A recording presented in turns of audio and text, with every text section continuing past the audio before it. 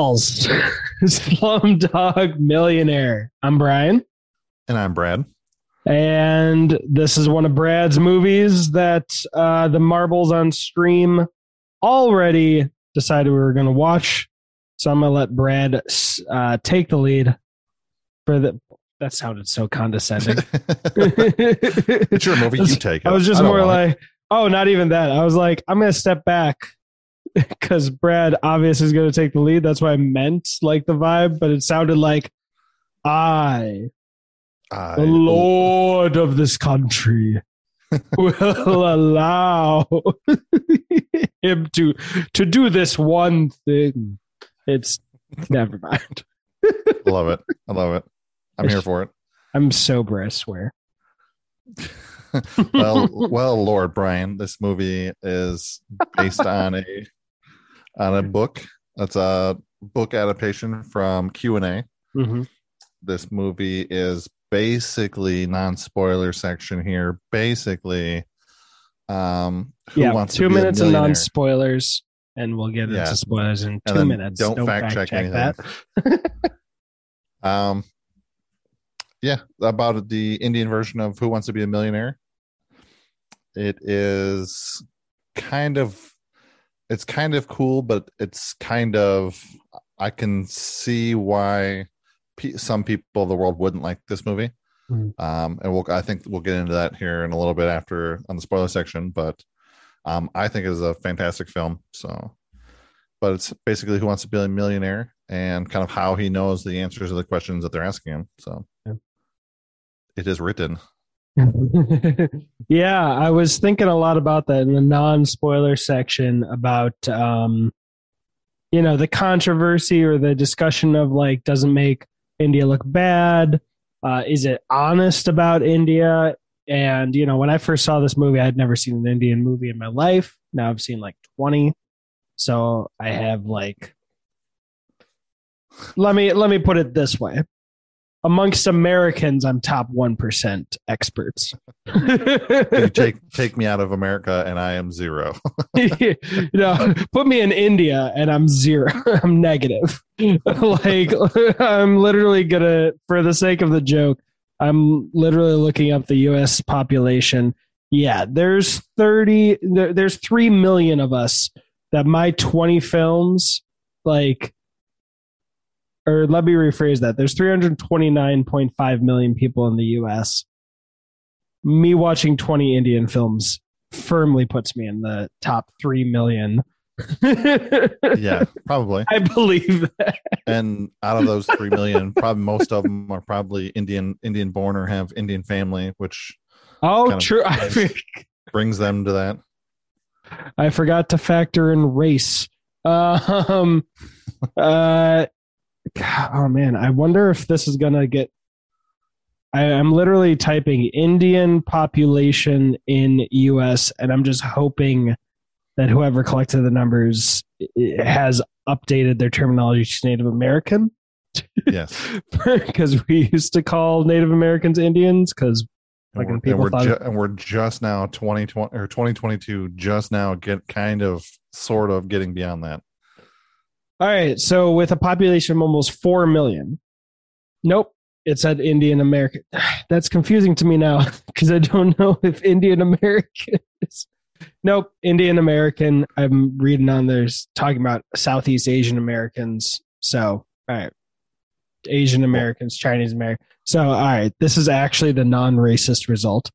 And, to not put pressure on generations that have been born here, I'm just gonna split that in half. So let's say there's probably 2 million Indian Americans who actually watch Indian films.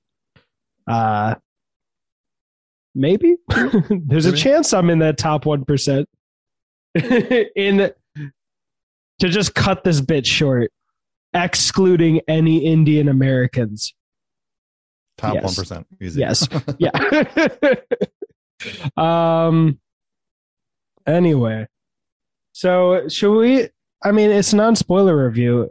Do you want to give more about the movie, give feels for it, and keep the spoilers or the controversy discussion for the spoiler section, or I don't think we can, I don't know, kind of your call on this.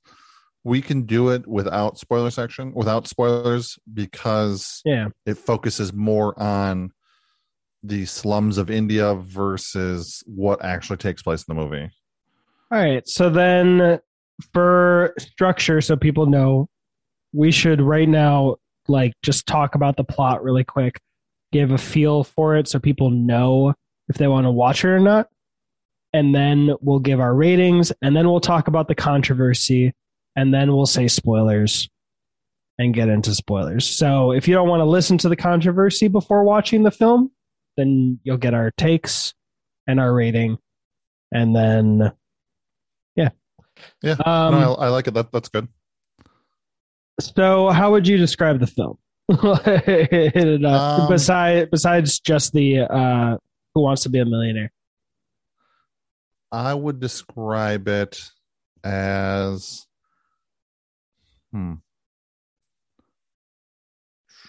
a person. It's kind of like following somebody's life and the trials and tribulations that they've gone through personally, and how it developed them as an adult moving forward.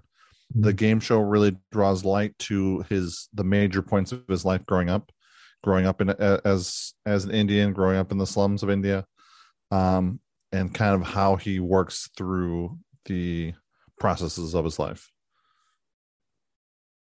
Yeah, it's kind of a hard movie to describe. It's easy to explain, and it's hard to describe.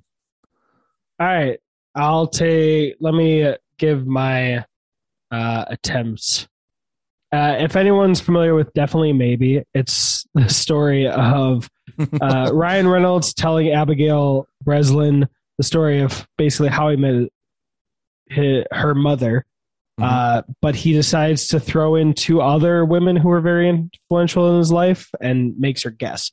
So imagine, instead of Ryan Reynolds telling a small girl the story of his life, a 20-something Indian boy from a lower income area, I guess, or life, is telling his police interrogators his life story. And the framing device is connecting back to some of the very weird questions he was able to answer considering his upbringing. Yeah. And that's pretty solid. And the whole purpose of it is, I mean, it's not a spoiler to say why he's there, is it? What do you mean? Doing Do You Want to Be a Millionaire? No, is it a spoiler? I don't think so. Who Wants to Be the Millionaire was a very popular 2000s TV show. I don't think that would be, wouldn't be spoiler to say, that he liked the show or anything like that. All right, well, I'm just going to say it and then tell me, because I don't think I asked the question well enough. The reason he's on there, his whole purpose for it, he doesn't give a shit about the money. He can win it, he can lose it. I'm not going to spoil that. The reason is the woman he's had a crush on since he was a baby boy, who he, is part of his upbringing, his story. He doesn't know where she is. And he's trying to find the love of his life, this person he's thought about for the last 15-ish years or whatnot. And all he really knows is that she likes the show. Do You Want to Be a Millionaire? Yeah. Is it Who Wants to Be a Millionaire? Yeah.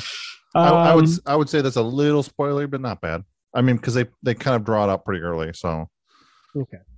With the framing and flashbacks and stuff, they kind of frame it up pretty early. So I don't think it's too big of a spoiler. If you've seen more than the first 15 minutes of this movie, you'd probably get it. You can be guessing, yeah. But yeah, that's so it's a story of trying to find the person who you think is the love of your life. And I'm just saying that because he was a fucking kid. Like I I hope they're the love of their lives, but just speaking realistically, you don't know. Yeah. Until you actually get years and years together. Even then, do you really know? Yeah, but this is a movie, so she is the love of his life, and he is the love of hers. Even though the reason she may like him can be clouded once we get into spoilers, if we think about it in a realistic sense. Anyway, yeah. So, all right. Anything else you want to say in non-spoilers before we get into the controversy? Do you want to do the ratings first? Or the controversy. Yeah, first? I just wanted to. Oh yeah, I should have said before the ratings. Yeah, I'm good. Okay, what's your rating, sir? I'm solid with that. This movie to me comes so close to ayahuasca, like so close. Okay. So it is going to be a mushroom.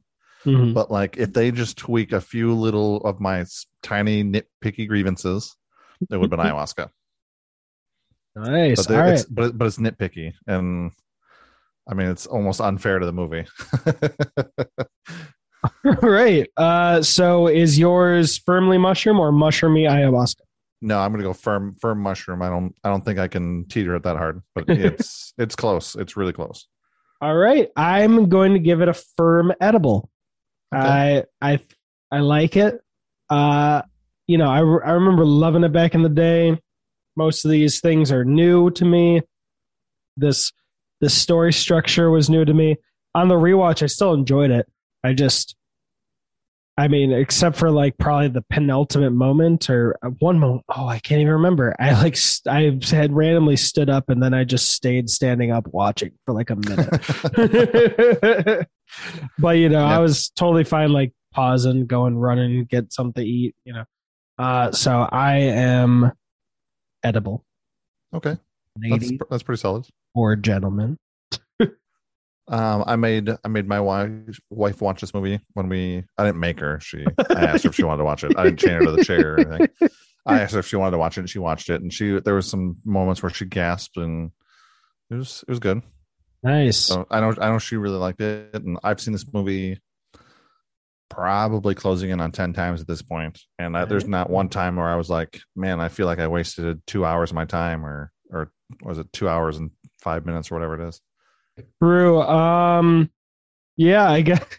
Wait, I want to mention one more thing before we get into the controversy, but I'm trying to speak and say other words that I'm not saying while typing, and I don't know why I didn't just start saying what I was searching for instead of saying that other thing, because it would have taken less time. Code. Yeah, but this. What's the? Oh wow! All right. Oh yeah, is it Osea? What that song? All I want to do is. Oh no, it's Paper Planes, right? Paper Planes by MIA. Yeah. All I want to do is like this. That really fucking blew up this song. Yes, and it fits the movie so well, and the scene that it's in, it fits so well. It was crazy. Like at first, I was like, wait. Was that song written for this movie? And then I was like, I don't think it was, but I think it just fits perfectly for what they're doing in that scene. Oh yeah. Yeah, I wouldn't be surprised if it. Well, did you find an answer for that or no? I never looked it up. I just assumed I was right and moved on with my life. I mean, hey, either right or wrong. I just assumed I was right. By the way, that hit so much harder than my reaction because I was fully distracted trying to look up what that famous song or the song Tokyo Drift made famous, so I could draw a comparison, and it still hit that hard. That's such an American sentence. I think that was the one, Welcome to Tokyo or something like that. I just assumed I was right and moved on with my life. Oh, Jesus Christ.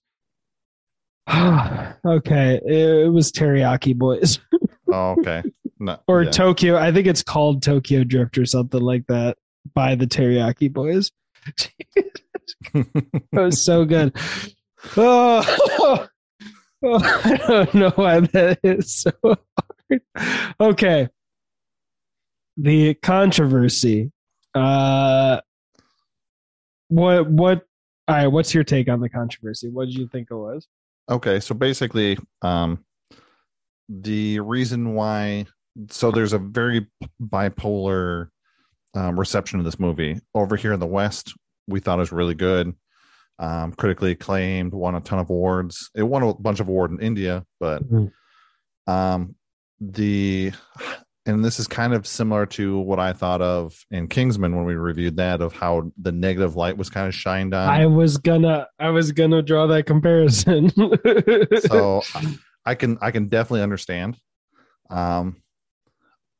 So I mean, but basically it boils down to how the movie portrays the poorest of individuals in some of these slums. Mm-hmm. And also the word dog, they had a really big offense to, slum dog. Because this movie is focused on a particular slum in India that houses about 1 million people in 1 square mile. Mm-hmm. And how they live and how they move from day to day. So I mean, I can definitely understand the controversy. I can definitely understand why people would be a little bit sensitive about that. And I mean, like I said, with Kingsman, I kind of felt the same way of how they portrayed the bigoted, racist, section of America, and kind of poked at it a little bit. So I can definitely understand why there's controversy. Yeah. Yeah. So, what I found when I was looking up the actor, I want to fact check. I was like, wait, is this a real actor? Because it had looked familiar, the person, and I have seen at least one movie, if not multiple movies, with Amitabh Bachchan. I don't know how to pronounce his name. Like Kabhi Khushi Kabhie Gham. And his quote, he wrote on his blog, he said, if SM, Slumdog Millionaire, projects India as a third world, dirty underbelly developing nation and causes pain and disgust among nationalists and patriots, let it be known that a murky underbelly exists and thrives even in the most developed nations. There's been some debate about the Indianness of the movie. Yeah, basically he wrote, it's just that the Slumdog Millionaire idea, authored by an Indian and conceived and cinematically put together by a Westerner, gets Creative Globe recognition. The other would perhaps not. Like the reverse. Yeah, I can see that. Let me be clear. I am very ignorant of many of the things in what's going on in India. My knowledge is from the movies that I've had and the comment section in my old YouTube channel, Superview, which was mainly reacting or reviewing Indian movies and people from India commenting on the state of things in their country. So what I'll say is what I can get, or the read that I'm getting from him, is one, I do believe that if everything was reversed, if it was there's been remakes of American movies and stories like Memento. There is an Indian version of Memento. I believe there's an Indian version adaptation of Bodyguard. There's, a Mexican television show adaptation of Breaking Bad.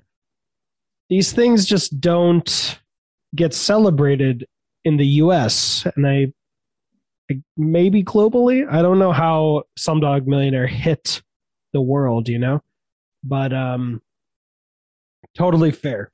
See that. I don't think, I can't tell if he's actually insulted by Slumdog Millionaire by his statement of, let it be known that a murky underbelly exists and thrives even in the most developed nations. Because I'm like, that's just true.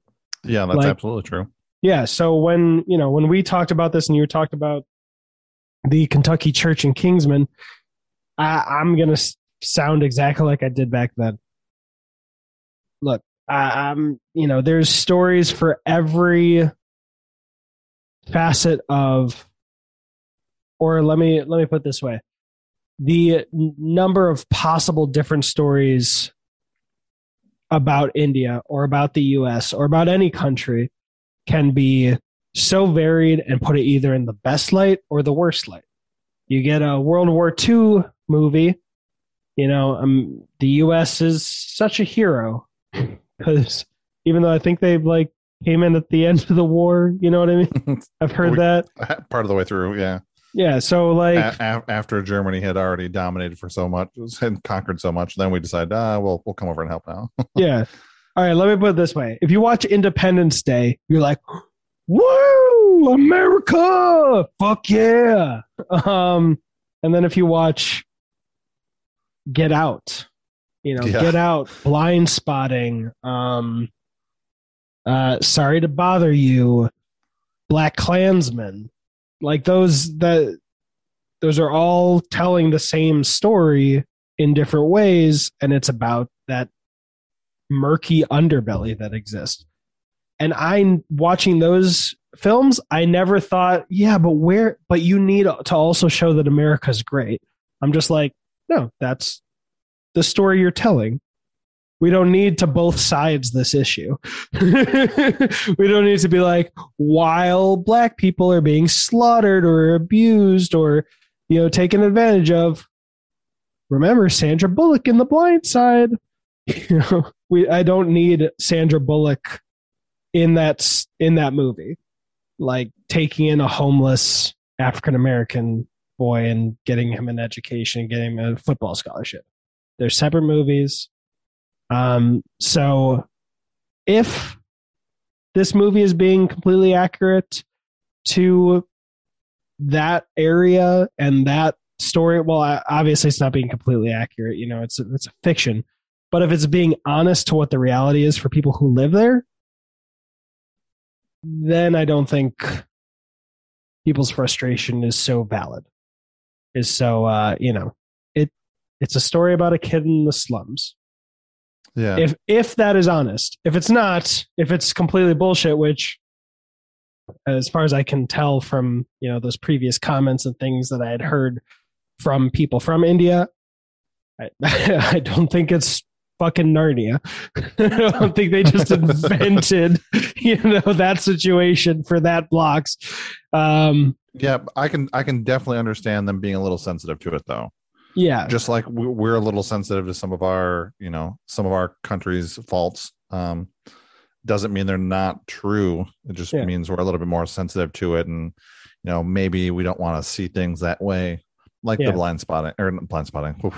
Like the Kingsman with the bigoted, racist church in, southern part of America.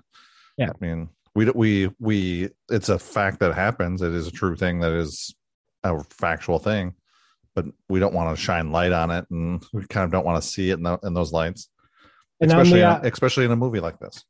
And I'm the opposite. I want to shine. If there's a problem, if something makes us look bad, I want to shine so much of a light on it that we do something to change it. Instead of absolutely, I'm 100% about that. But this is also Kingsman is a fictional story. This is a fictional story. There's nothing to fix. I mean, but like real world events, I think absolutely we need to shine it and put it in the light and fix it. Do what we need to do. Yeah, just but the events of 2020 is a good example. Yeah. But what is it? Like those 4 movies that I mentioned, except for like half of Black Klansman. Half of Black Klansman is like accurate, and half of it is I think it has a false ending that never happened. If you saw the movie when the car blows up and all that, I think I found out that didn't happen. It was fictionalized to give the hero moment. Most of those films are fiction, but they're speaking to something that's truthful. So I'm guessing that, or let me say this. If Slumdog Millionaire is speaking to something that's honest, then I think everybody just needs to acknowledge that that is truthful, and then try to do something so that it's in 20 years not truthful. That'd be good. Yeah, no, that'd be perfect. Um, Unfortunately, in both these cases, I don't think that's something that's going to change that fast. I don't think the slums of India are going to change in 20 years to where there's no slums or less slums. And I'll add that. And I don't think, the bigotry and racism and some of these, Southern churches, stuff like that, or even in just people in general is going to change. We can try and we need to try and do our best to change that, but I don't think it's going to just erase itself. I will add this. If part of it is the fact that this is a story about India being told from a Westerner commenting on the negatives, and people are like, yeah, we have this. Why are you just, I don't know, making fun of us or exploiting like something bad? Can you help? It's not going away. Our people aren't doing it. Can you just not comment on it? Can you not just only comment on this and actually do something to help us? If it was like, yeah, I really don't appreciate you monetizing our suffering in this area. Not a good look. Then I'd be like, oh, that's a different argument. But yeah, also like, if Amitabh Bachchan's comments were negative about the movie, I'm also not invested in knowing what one of the richest people in the country has to say about the poorest part of the country. If they're like, why, like, I'm angry at you for highlighting this, I'd be like, look, there's no way in hell what's going on down there. And if you do, the Bruce Wayne argument, throw your money behind it. Don't just swing at people. Fair enough. But yeah. And then I also looked up stuff like if things had changed. And weirdly, like between the book and the movie, and weirdly, like one of the things that was changed was people's names, which at first I was like, oh, some uncredited screenwriter was trying to get screenwriting credit. And by that I mean one of the cheapest ways that screenwriters try to get forced screenwriting credit from the unions is changing the names, which doesn't fly. They're just like, oh, it was Pete. You know what? Luke is better. It's like, maybe this will get me. It's like, that's not some actually credits. Doing work, hitting Control F or replace or whatever. But the writer who was he was a diplomat. So I'll also say that maybe like the original author was from India. So obviously they know more than, or I would hope they'd know more than Danny Boyle. Yeah. Well, considering he's a retired diplomat, so I mean, I hope so. I was going to say, but he's a diplomat, and if I don't care what a billionaire's opinion is about the poorest parts of the nation, because they probably don't understand, the second group I would not care about are politicians. If they're anything like U.S. politicians, I don't care. So or most U.S. politicians, let's say. Now everyone can fill in their biases. Boom. Who's easy. The exception? Your favorite politician is the exception. Just know that. So maybe Vikas Swarup, the author, maybe he knows, maybe he doesn't. Again, I don't know. I haven't read his book. But he said that the name change was interesting because he originally named the main guy. Ram Mohammed Thomas. Yeah. Okay. Yes. And he did that. I'm looking at it. That's the only reason I know. He did that, he said, so that it could feel like the Indian everyman, that it could, one name is Hindi, one name is Muslim, one name is Catholic. So that he could just have anybody see themselves in this guy. And he said that the screenwriter Simon Beaufoy warned him, and he thought that it might have made it a little more honest. Where is it? Yeah. I'm not going to go too much into it, but or search quietly for too long. But he also said that Danny changed something in the story, which was instead of the hero being arrested after he'd won the $1 million, put it right before the last question, which I thought for narrative tension was fucking fantastic. Great. Yeah, fantastic. And then he said at the end that he worries how the scene of Hindu mobs murdering Muslims will play when the film opens in India. I think that might not have been something that was in the movie. It was very briefly. I had to look it up. It was very brief. We'll get. It was very briefly in the movie. Yes, or I meant to say I don't know if it was in the book. Oh, gotcha. He said people in India are sensitive about how they're portrayed, so there will be criticisms. But a Bollywood director recently told him Slumdog Millionaire's failing was that it wasn't extreme enough to be truly Indian. India has a genius for recycling its contradictions. That was the last paragraph in the article, and it started with a quote, like quotes, as in he's talking, and it never ended. So I don't know if that's all. Okay, I think I figured it out because I read that like it was a full quote from him, but there's a part where it's like, but a Bollywood director recently told him. All right, never mind. Or sorry, the quote that he said ends at criticisms. Anyway, yeah. We don't intimately know if the criticisms are valid, but using context clues,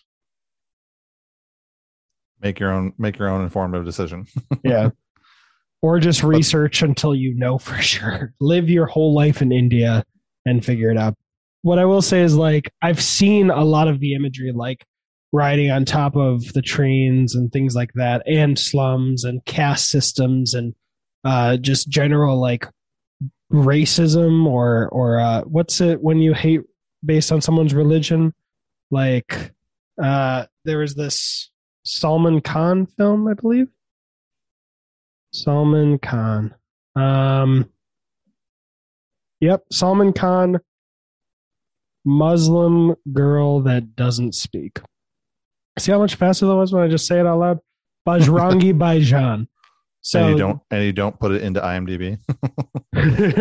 So Bajrangi Bhaijaan is a great film. I recommend anyone check it out. It's about this guy who takes a not a Muslim girl. Sorry, I believe she's Muslim, but she's a Pakistani girl, and he's trying to reunite her with her family or something like that.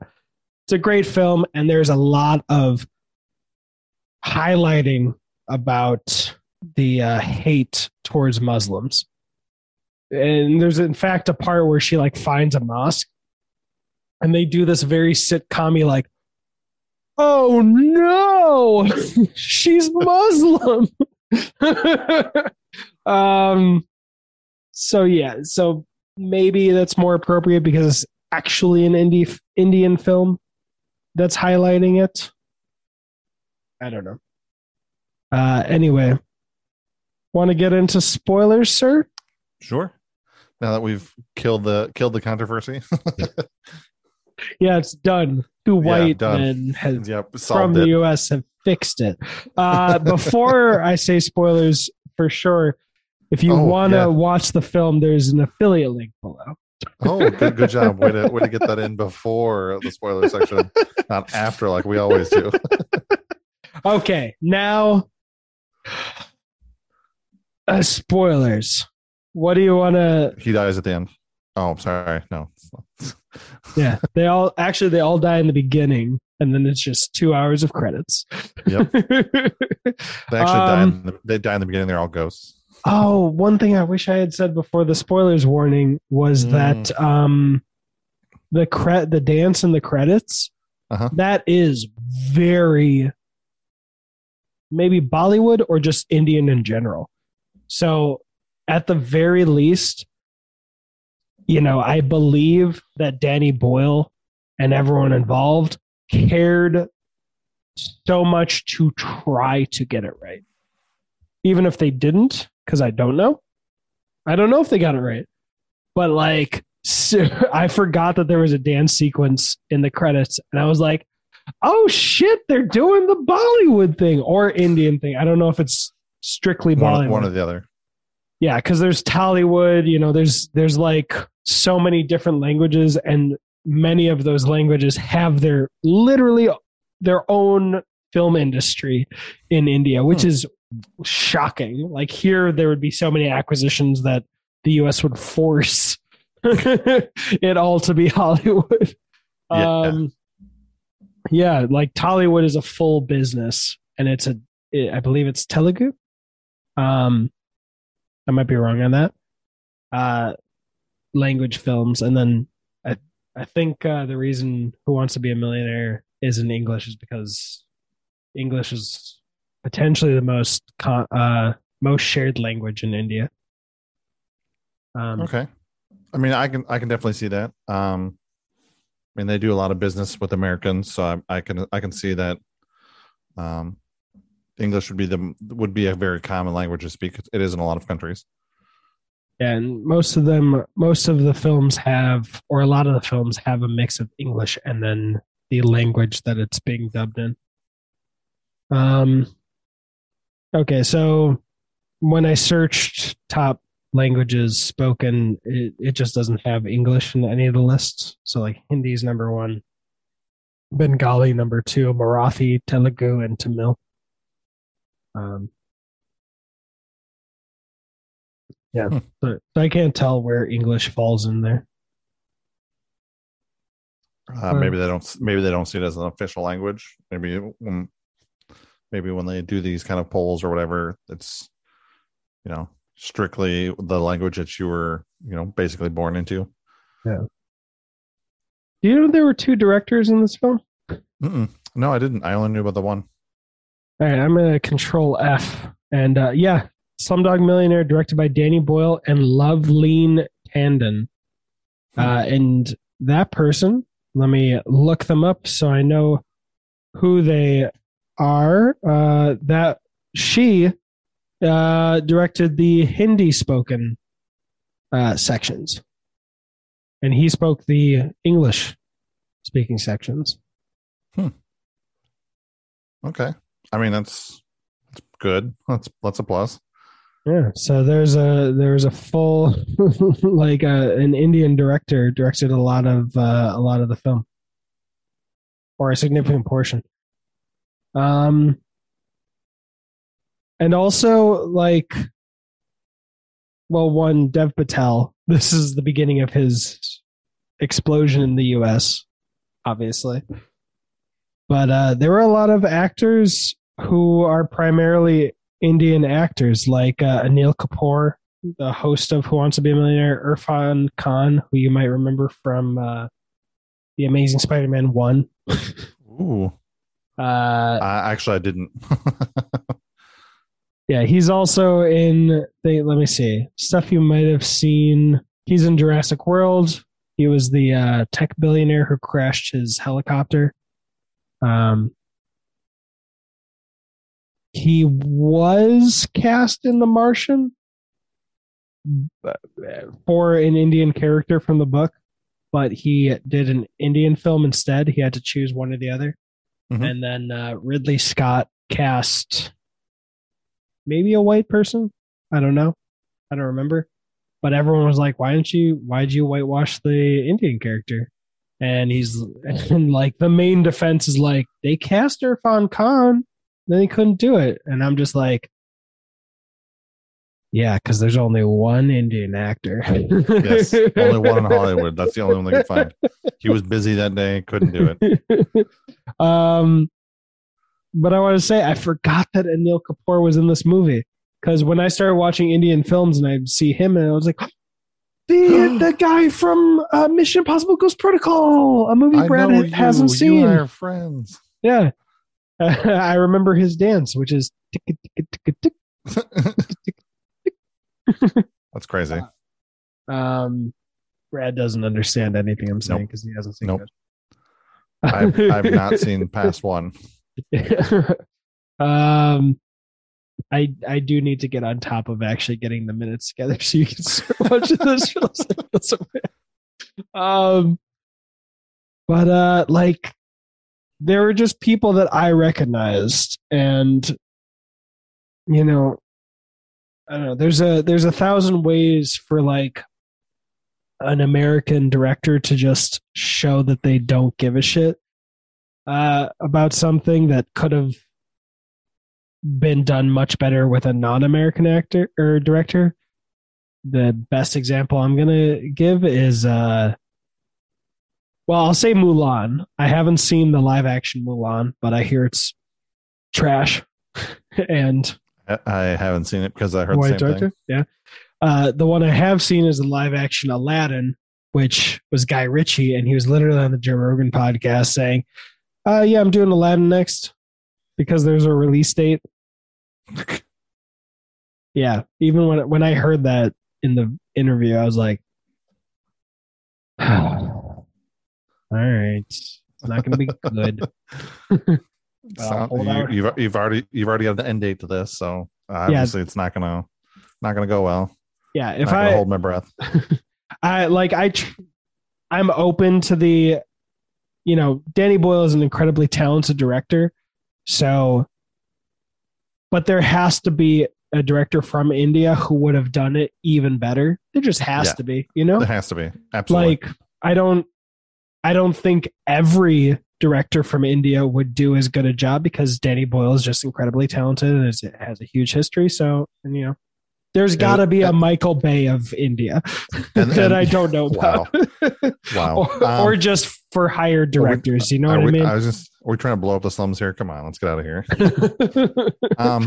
It was actually Daniel Boyle's first time to India. Was when he started doing the film scouting for this. So fun fact there. Then I gotta say he did a great job because I'm in the middle of watching a 2-part 4-hour pair of YouTube videos talking about how Raya and the Last Dragon really did not give a shit about doing Southeast Asian representation, even though they marketed it that way.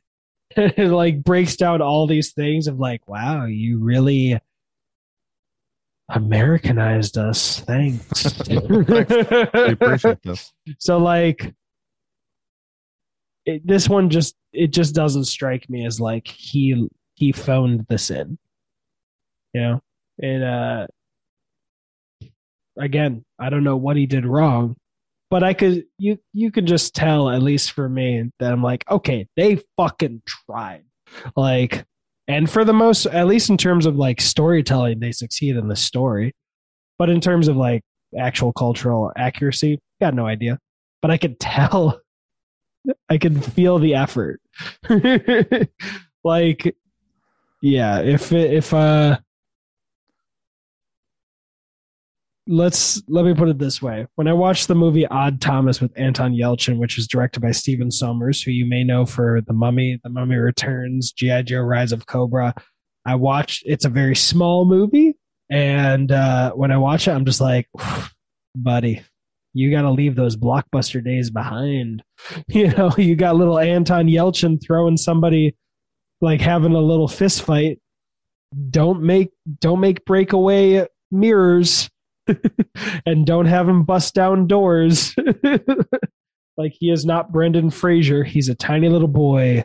And, I didn't explain that well. He filmed it like it was a big action set piece. And I'm like, this isn't the movie for that. Where was I going with this?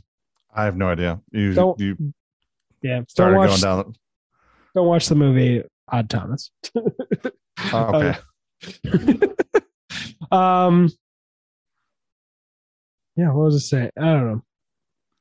I don't know, but oh, here, I'll save it. Danny Boyle is self-aware enough to know that he needs to adapt his styles to the project. He needs to change his style as appropriate. Saved it.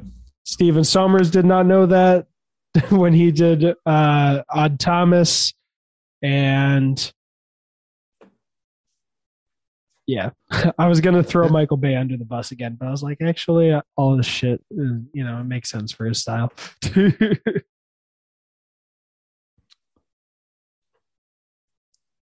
I'm just gonna shut up because I feel like I've talked too much, and this is your movie. Oh no, I'm good. You have a lot of knowledge, and I like hearing your opinion, so I'm good with it. Oh, leave your wife for me. What? Yeah. Sure thinks that. Don't put that out there. But this movie, there's one of the things that I noticed while rewatching this movie now with a little bit more of a critical eye, because I knew I was going to be doing a podcast, not just watching this movie to watch the movie. I wish they have a lot of very cinematography moments and a lot of like trying to think of what the word is here that I'm looking for, where they use color to describe things, where Lithika always has on yellow. That's pulled throughout the movie all the way to the end, where she's wearing a yellow scarf on the train tracks. I wish they would have taken that just a little bit farther, or possibly did that with both her and his brother Salim, because they really did that really well with her, pulling her through all in yellow, but they didn't do that with anything else that I noticed. Yeah. I cannot remember what the name of that word, what that word is that I'm looking for here. Doing like a story with colors kind of thing. Yeah, there's a word for it too, and I just cannot remember what it is off the top of my head. I had it earlier today. I guess they did the movie version of How I Met Your Mother. Since the mother always has the yellow umbrella, but none of the main characters get the. Yeah, it's something like that where nobody else gets it, but they pull that one color through all the way. Oh, I'm never gonna. Isn't it color theory? The symbolism of the color. How's that? Saved it. I was gonna throw in. I randomly found out that the guy who's the host, speaking on the fact that India has done adaptations of U.S. things. He starred in 24 India from 2013 to 2016. Which is just fucking great. What is it called when you use color to tell a story in a movie? I think it's color theory. Yeah. Symbology, something. It's something. All I see is how to use color theory in film, and that was the third result. So maybe. Yeah, I'm pretty sure there's a word for it, but I wish they would have done that more. They did a really, really good job with Lithika all the way through with her in yellow. Every time you see her, she has something yellow: a yellow shirt, yellow blouse. You know why it's yellow? I do not know why it's yellow, but it definitely stands out. Scientifically, yellow is the most eye-catching color to the human eye. That's why sales tags at Walmart are yellow. That I believe that's probably why the umbrella in How I Met Your Mother is yellow. And yeah, like literally science. Yellow is the most just literally eye-catching color. Yeah, I mean, okay. I believe you. I don't have anything to disagree with you. To me, I figured it'd be red, but just because yellow to me, and maybe it's just my poor vision, gets washed out in whites and stuff. So if you look at across a green field with flowers, you got white and yellow flowers. I think a lot of that yellow will get washed out. But hey, I don't know. I'm not a scientist. I'll fact check myself. What is the most eye-catching color? The color that catches the human eye the most is either red or orange. Yellow is also a valid candidate in some cases. Yeah, orange I could see. Yeah, How do you give three different options? it's the best one. To pick one. So another one said yellow is the most eye-catching color, but yellow can be fatiguing to the eye and overbearing to the mind. Yeah. But yeah, that's why when red paint kept like falling off stop signs or whatever, or washing off of stop signs, they used yellow in the meantime. That's interesting. Yeah, I have never seen a stop sign rain red, the color run off of it. That was back in the day. Oh. Yeah, weirdly, most of the results except the first result all say yellow. Yeah, okay, so since yellow is the most visible color of all yellows, is the color that the human eye notices. It is the first color that the human eye notices. Okay. Probably some evolutionary thing of knowing where the sun is. Yeah, I mean, it definitely could be. So part of this movie, or throughout this whole movie, one of the themes is kind of how his brother always kind of undermines him through most of this movie up until the very end. I could not imagine having a brother like that and still like believing, blood is thicker than water kind of stuff. Yeah. You know what I mean? I mean, even from the beginning, he's the older brother, so obviously he's already got that kind of going on for him. But then like sell his photo of the Indian pop star or the Indian movie star, locks him in the toilet, sells that for pennies basically. Yeah, I will say there is a very important thing he does that might have just given that little bit of grace, not fully trusted him, but the fact that he saved him from being blinded. Yeah. And your kids, I don't believe either one has hit like the age where you stop maturing. You know what I mean? They're still young by the end of the movie. Yeah, because I think he's like 20, I think is what they say in the movie. I think I have no idea. There's like 20. I'd just be shocked if he's like 25, 30. Yeah, I don't think he's that old. I think he's like 20. Yeah. Once you hit 25, you have no hope for love. if you haven't found it, you get real cynical. Just jump. Did you say just jump? No, I didn't. What did you say? Chump? Whatever I said is washed away in the times of history, and here we are. Oh, you said just jump, like how he jumped with his brother. Exactly. I was talking about the Van Halen song "Jump." Interestingly, the first person who was torturing him is also a staple of Indian cinema based on their IMDb. What do you mean? Oh, the bald fellow. Okay. Who Irfan Khan told to use the electricity. Ah, gotcha. Yeah. So yeah, they really I mean, what is it? They did a hell of a lot more than Ridley Scott in The Martian. Like they casted the shit out of this cast. For like the supporting characters in terms of actual Indian talent. Yeah. Yeah. I mean, I'm trying to think if there was something else I want to talk about that kind of like a little bit kind of stopped me from putting it up in the ayahuasca tier. I'm trying to remember exactly what it was. Oh, it was some of the framing. I know this movie won an award for cinematography, but some of the shots that they used, especially when they were interrogating what's his name, and like they would show like half the screen would be blocked up with his body and it'd be like tilted angled and you'd be seeing the cop interrogating him. But you only see him through like half the screen at a diagonal. And it's like you're looking up at him even though he's hanging. If you were doing his perspective, you'd be looking down because he's hanging from the ceiling. Yeah. So some of the framing stuff kind of irked me too. Okay. Well, you've seen it 10 times. This is my second time. It didn't hit me like that, but I haven't seen it as much as you. Yeah. I mean, I like, what is it? Did you see Yesterday? It's another film directed by Danny Boyle. I have not. There are some times where there's like some Dutch angles and it's really cool. And I don't know if it was necessary, but it was like cool for that moment and it didn't outstay its welcome.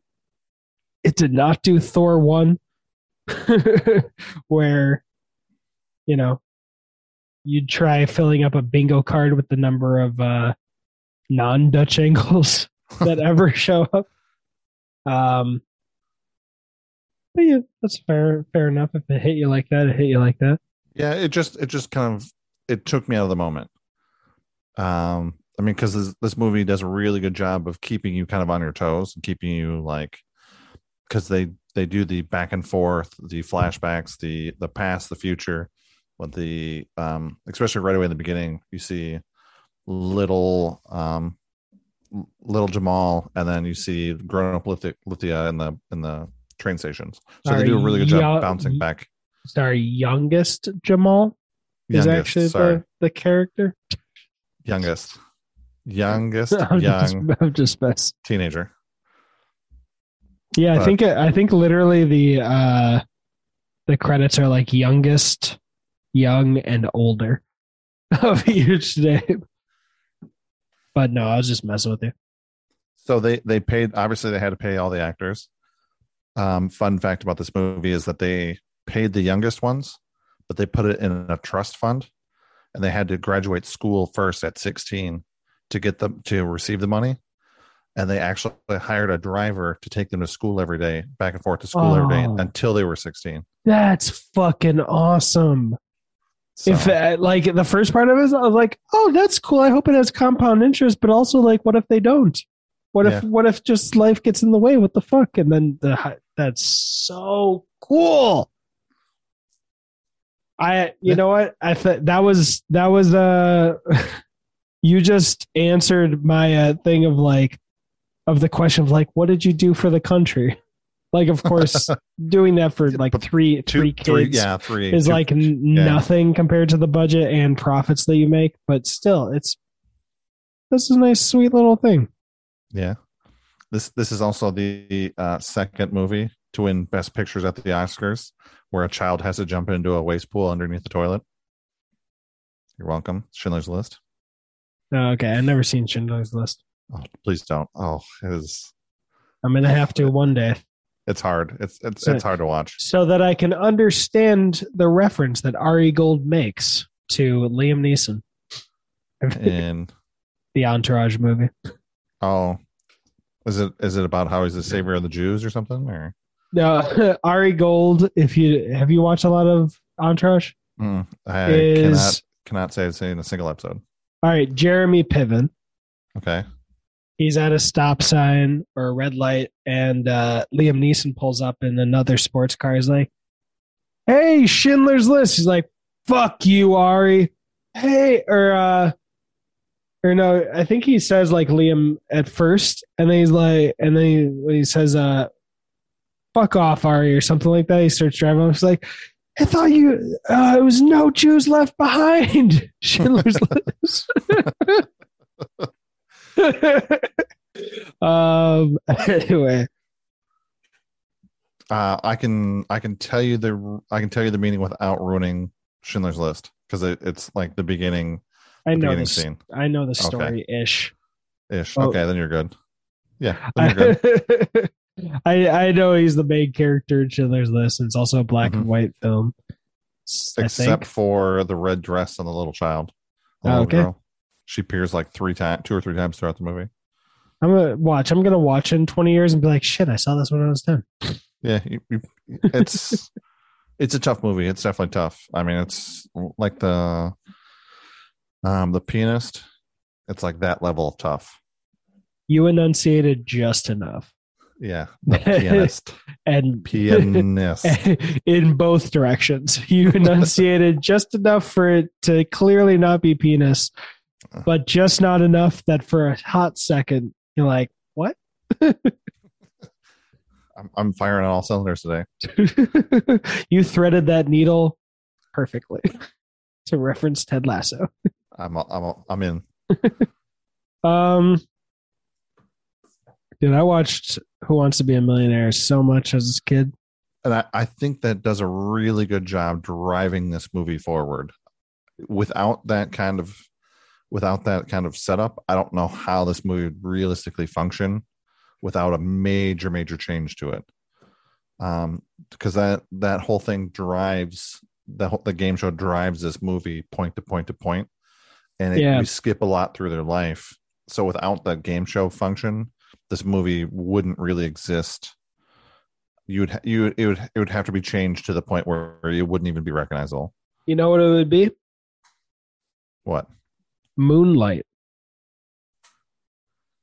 The movie Moonlight is like this without a framing device. Oh, okay. I've seen this movie. The movie that La La Land tried to steal its Oscar. Oh, nice. No, there's that whole kerfuffle or mix-up at the Oscars. They accidentally announced La La Land instead of Moonlight. Yeah, actually, I just watched this not that long ago, probably within the last month or so. Dude, that's fascinating because while Moonlight was like, it was good, I wasn't gripped. You know, like I was, and that makes so much sense because we were just steadily going through this guy's life and it was good, but there was no hook or tease. It didn't Mr. Beast it, you know. It didn't add to the story so that to increase retention to talk in YouTube speak. Yeah. Wow. Okay. Because I liked Moonlight and I had no problem with it, but I was like, why am I not on the edge of my seat? Yeah. Blind Spotting did something similar where they do the countdowns, 3 days left of probation. And to push the movie forward. Yeah. Wow. You actually blew my mind just a little bit with Moonlight, like taking away the. I mean, obviously, we don't get a third act in this movie without it, because he never talks to her. But Moonlight, he just went to a random restaurant and found him. So, well, after he called him or whatever. Oh yeah, after he called him out of the middle of nowhere. It's been a long time since I saw that. Yeah, like I said, I watched it at least in 2022. It was after, so it was for sure after Christmas and everything. So, yeah, but without that, I mean, he doesn't really find his brother. He doesn't really find Lithika. He doesn't try and meet up with him the last time. Yeah. His brother doesn't kill the gangster and die. You know, I mean, that wouldn't have really happened. They would have just kept living. Yeah, dude, the two biggest moments that I'll say that gripped me were, and I remembered the first one, but even before I rewatched it, when the middle age actor like kicked his brother out so that he could be the big tough gangster. Oh, and locked him out of the hotel room. And then later when the host fed him the wrong answer, I was just like, he said, do you know who the last person to get out of the slums was? Me. So he feeds him the wrong answer so he wouldn't be. Yeah, that's so fucking wild. I don't get why people, when they get to a certain level, like they have such a scarcity mindset that they imagine that someone else getting to that level is going to take them out or remove them. Yeah, it's like what do you think? I mean, and this isn't the only movie to do something like that. I mean, think about like every like gangster mob movie. Like as you move up the ranks, like people start getting more and more skeptical and like, I gotta watch my back. Yeah, I can see that as different. I can see that being different because you're in, like, let's say you just control 10 blocks and all the drug trade there. If someone comes in and you don't take care of them, now you've lost half your business.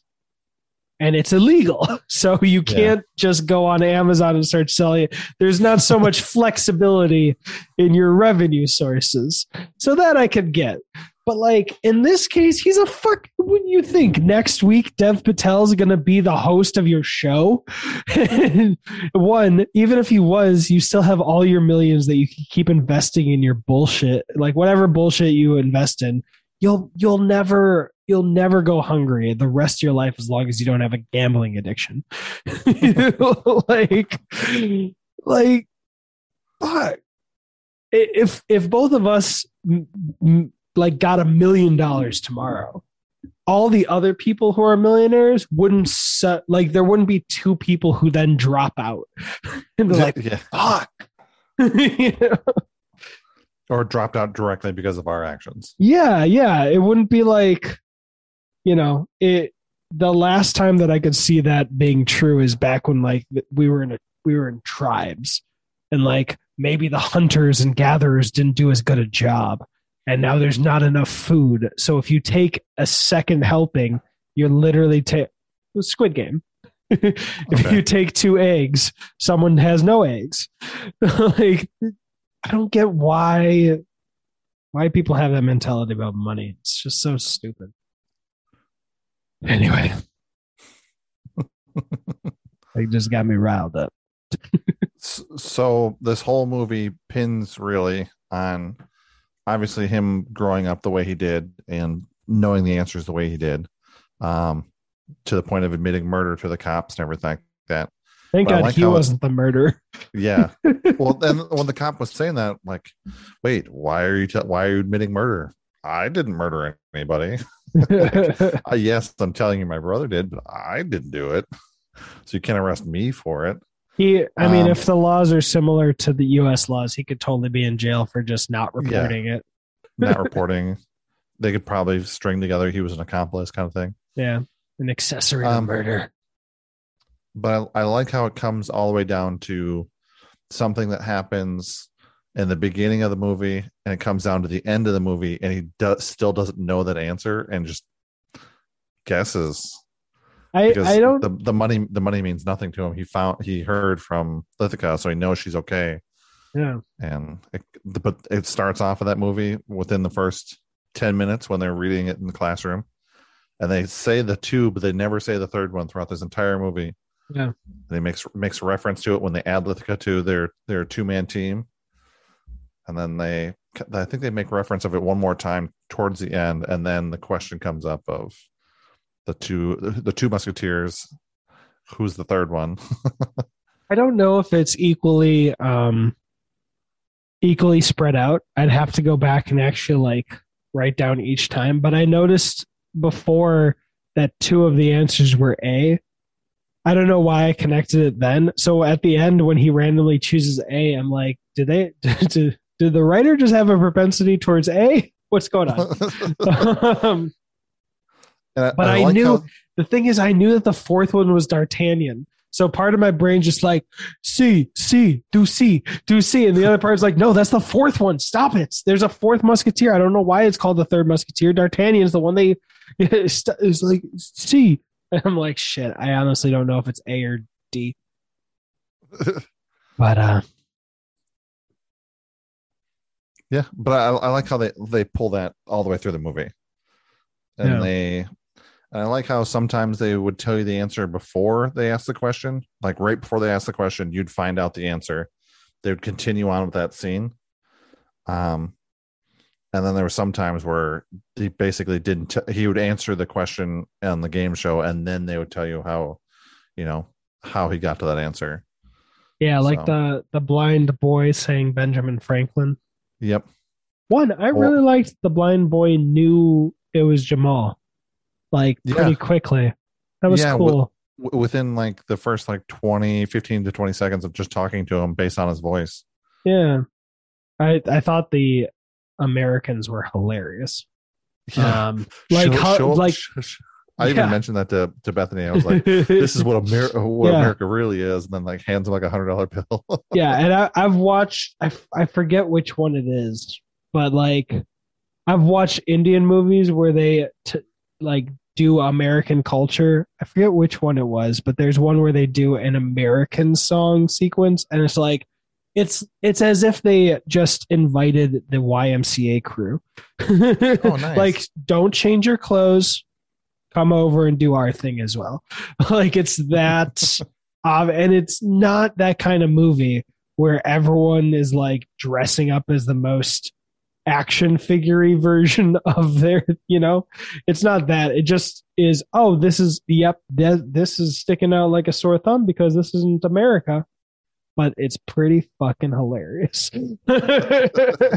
So if there's one thing that Danny Boyle may have been undoubtedly better at doing, it's portraying the ignorance of Americans without making them just pure caricatures versus an Indian director potentially.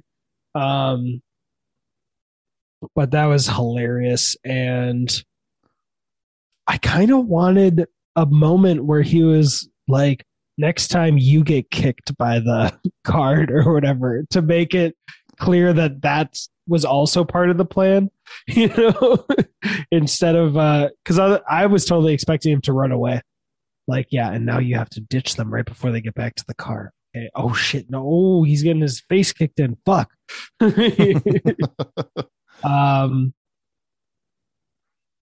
Yeah, dude, this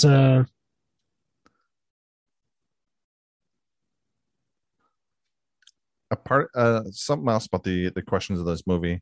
I really like how there were questions that he didn't know. Yes. He doesn't know the last answer. They brought up the story of the most what is the word? Most centuries, most like class 1 centuries. Yeah, the one that he tried feeding him the wrong one. Yeah, but he didn't know the answer. 50-50. The only reason he got 50-50, and the only reason why he was pretty confident it wasn't the answer that he fed him, was because he kind of gave him that line of, the last person to pull out of the slums was that was me. So he kind of had a feeling that, he is not on his side. Yeah.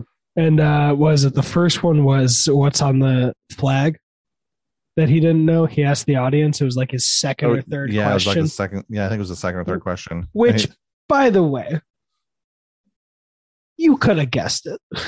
Like, I guessed it correctly, because the others are like money and fame and or stuff like that. Stuff that's like, that'd be really weird if on a flag, I know this isn't exactly what it said, but it's just like, money makes the world go round. It's like, why is that on the flag? Although it being so early, I don't blame him. He's nervous. He knows what's on the line for him. If he doesn't make it a long time, then there's a chance that she doesn't see him, because that's one of her favorite shows. Yeah, and she kind of gets scolded when she watches it. Yeah, and then he changes it to cricket. So if like someone went to Danny Boyle, was like, why didn't you, or the original writer, and like, why didn't you just have him guess? And they said, dude, do you know how fucking stressed out that character is in this moment? Like, he is nervous and he is not going to take any chances at this point. I'd be like, oh yeah, totally fair. Yeah. And he didn't have a story or anything for that. He just didn't know. I mean, his quips that he gives to the officers are pretty funny, where he's like, well, do you know who stole the constable's bike last week? He's like, wait, you know who did that? And he was like, everybody knows that. Even children know that. No, I love that, because I meant to bring that up and I forgot, because it's so important, I think, to know that you don't know everything. And just because you know something doesn't mean someone else would. One of the cringiest terms I kept hearing as a kid was, it's common sense. And like, when I was a kid, it made me really depressed when my parents would be like, what are you talking? It's common sense. And like, as I grow up, I'm like, there's no fucking thing as common sense. Common sense is breathing. Yeah. because that's what's common. Shared sense is what I would prefer, or shared knowledge, or is what I would prefer, or like popular knowledge for this region. You know, what do most people? I've had so many people say, "Don't say you're ignorant." I was like, "What? I'm ignorant of a lot of stuff. I have no shame." Literally, no one on Earth. If every person was the blind law, or the law scales, you know, if every person was holding scales, they'll never have the stuff I'm not ignorant about outweigh what they. I don't know why just got on my soapbox about that, but I loved that for how elegantly it put, like, yo, just because your 5-year-old knows that in your nice fancy clothes doesn't mean everybody does. Yeah, but that crime you've been trying to solve, everybody outside of this office knows that answer. All you gotta do is ask. But then because he does it twice. He does it for that, then he also does the $100 bill, because he asks him, like, who's on the $1,000 note. Yeah, he's like, I don't know, and he shows him it's Gandhi, and he's like, oh, I've heard of that guy. So he kind of does it to him twice, and I don't remember which one's which. I think it was the flag was money, first. Well, I think the money was first, and then when he brought it up about something about the bike outside, I think it happened like twice, where there's just like, just because you know something doesn't mean I know something. I'm cheating because I know based on the age of the children, but the 50-50, the thing on the flag was like his second or third question. And then the $100 bill one was way later. Yeah. Because we're in the blind teen years. Yeah. A picture of the 3 lines is seen on the national emblem of India. What is written underneath it? The 4 answers are: money alone triumphs, fashion alone triumphs, lies alone triumph, and the truth alone triumphs. Yeah. So that's one. If you're like, if you have a clear head, and you can just guess, you'd be like, I'd be shocked if lying and fashion, maybe money, depending on who decided to. There's an argument there, but I mean, if you were to think about a national thing, you're not going to. Yeah. Now, a cynical mind would say, yeah, money triumphs in a country like, and when you're poor in a country like that, money triumphs. Yeah. But then, but the thing that rich people need to remember to do is that if you remind the poors that money triumphs, then they'll want money. So you need to distract them. You need to tell them the meek shall inherit the earth, so you can manipulate them into being servitudical. Yeah, absolutely. You're not wrong. You're not wrong. You can't tell them stuff's fucked up. You need to lie. So they will keep going. Yeah, so that's why you tell them, was it trust? What's the actual correct answer? You were just reading it. The truth or truth. So you tell them that the truth shall set them free. And that's total bullshit. Yeah, I don't know what else I've got to say about the movie. Anything else for you? Well, obviously I've got my trusty back pocket one, but the budget. The budget. I was going to ask about one of the reasons why I think this movie is one that's severely underappreciated, which is the whole reason why we're doing most of these movies, or all these movies. So this movie was originally made, was it by WB, or it was made by Warner Brothers? No. Well, I don't know who it was made by, but there were 4 companies. It was 20th Century Fox, then Warner Brothers. I only noticed because I was like, what? Why are they both partnering on this? And then Warner 2 smaller ones. Yeah, Warner Independent Films acquired the rights, sold it to, or they merged with Warner Brothers, the parent company. At the end of the year, they were trying to get it released. They couldn't get it released, so they sold it off to Fox Spotlight or Searchlight Films. Gotcha. Fox Spotlight Films or Pictures actually moved it. They were considering doing it direct to DVD, and then they decided to do a theater Wow. release. Wow. So I mean, you want to Yeah, talk about it's underappreciated, like a movie that was so close to not even being released. it's the poltergeist of love stories. Yeah, just won't go away. Yeah. No, or sorry, not poltergeist. Was it the oh, what was that found footage horror film about the possession? Paranormal Activity. That's what I Oh, okay. meant to say. Like it's a tiny little thing that exploded way past the expectations of the studios. It's the highest grossing film Fucking from poltergeist. Fox Spotlight Pictures. So it's still to this day still the highest ranking or highest earning film. All It right, passed Juno. ooh, do you know we need to watch that one day? Juno's Before pretty good. you tell me the budget, I'm actually going to ask what was the box office?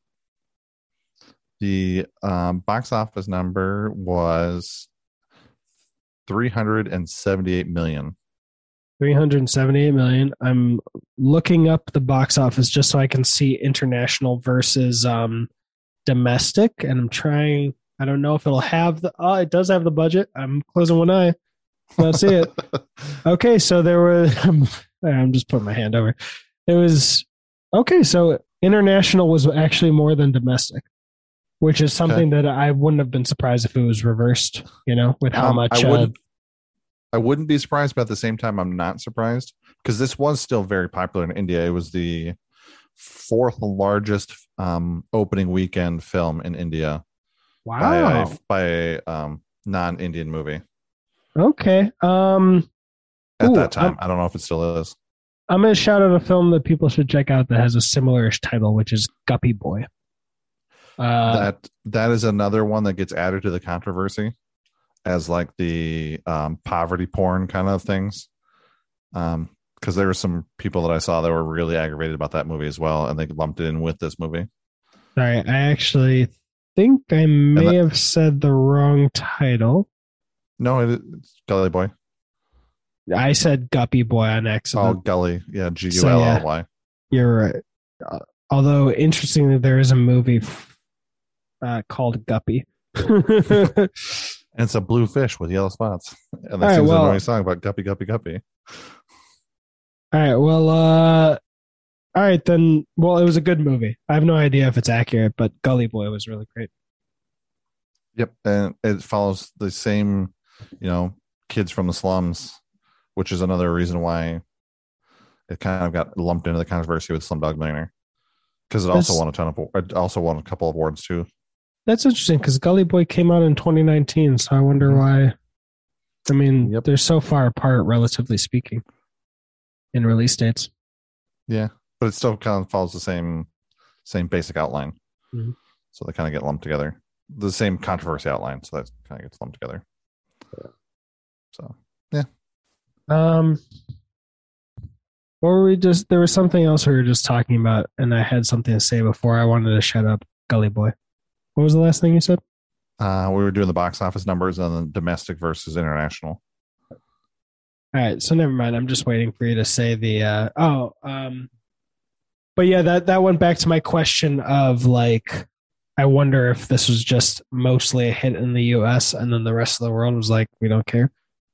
But that's interesting. That is fourth highest opening in India. Yeah, for a non-Indian movie. Yeah. And you got to think like there's Titanic. You got to think of like everything before this. All those box office movies that did really well in the United States that may not have done over there. Is it still the fourth highest, or was it the fourth highest It at was the time? the fourth highest at the time. I don't know if it still is because I would have to imagine some of these Avengers Endgame. Avengers, yeah, that opened up everywhere, super strong. All right, sir. What's the budget? I think I accidentally peaked it. The budget was $15 million. Okay, I saw a one, so I was like, oh no, Oh, wow, no. 15 million, half the price of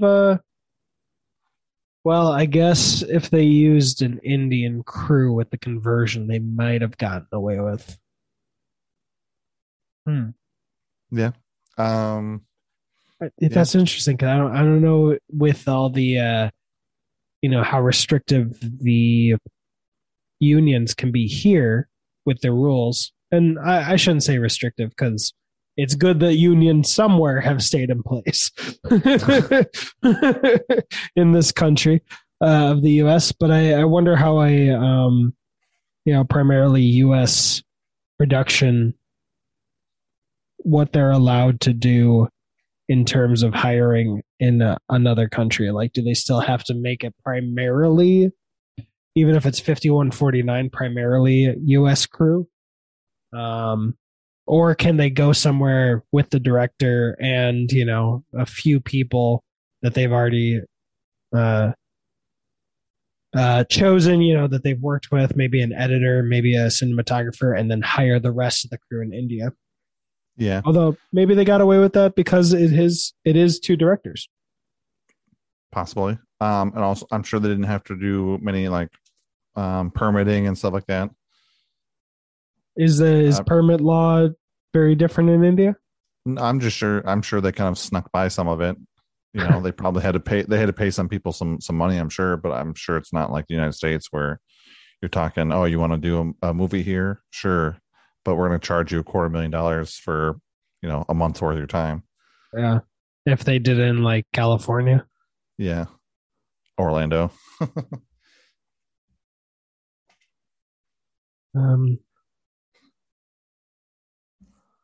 But yeah, I mean, it's such a good movie, and it just, for me, just a few little nitpicky things throughout the movie. But this is one of those movies that I would sit down and watch pretty much at any given time for absolutely no reason. You wouldn't have to give me a reason to watch this movie, and I would still enjoy it. Yeah, I don't think there's any weak links in the cast or, just the general. I wouldn't change the story structure. Really, the none of the controversy, I think, is tied to the stories. That sounded so stupid. no one was like, "How dare you make a poorly told story?" The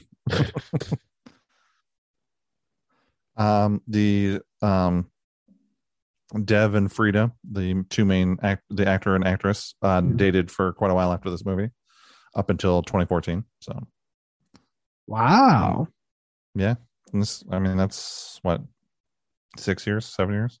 Well, good for them. I hope it ended amicably, even though I don't know how you do that. At least in my experience, apparently. That's interesting. I didn't know that. Yeah. I mean, in the movie, they work really well together.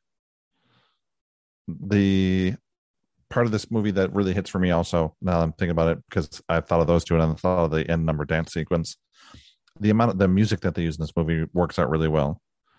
Jai Ho, even though it's not in English, I mean, it sounds like a fantastic song. I mean, kind of gets you bopping every time. And then obviously Paper Planes by MIA as a big part of this movie too. So, how did their failed reunion hit you?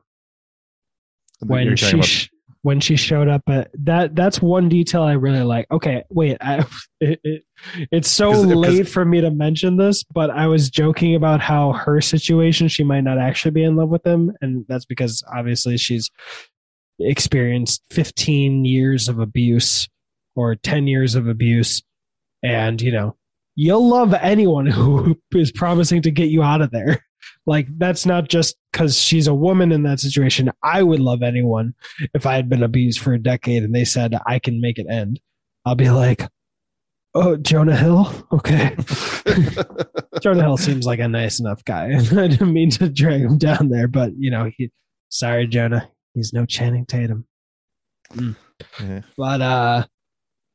But I love that moment because there was no hesitation. There wasn't some big montage of him coming there for months and months and months, and then her not showing up, which is what I thought was going to happen. She tries, and you can, well, before we get that far, you can see it on him like he's been trying for a while because of the frustration he gets. He kind of slouches down, he sits down for a minute, decides to get up and take another look. So you can tell that aggravation, like he's been there, he's been doing this, and this happens to be the day. Really, because that hit me as like he's been there for like half an hour and she hasn't shown up, and Possibly. he's gotten his hopes up. I didn't see it as like months and months, but maybe it was. I don't know. I mean, either way it would work because the way he explains it to her, I'll always be here at this time. Yeah, but he kind of slumped that time. So in my mind, he'd been doing this for a little while, and he was starting to give up hope. Yeah.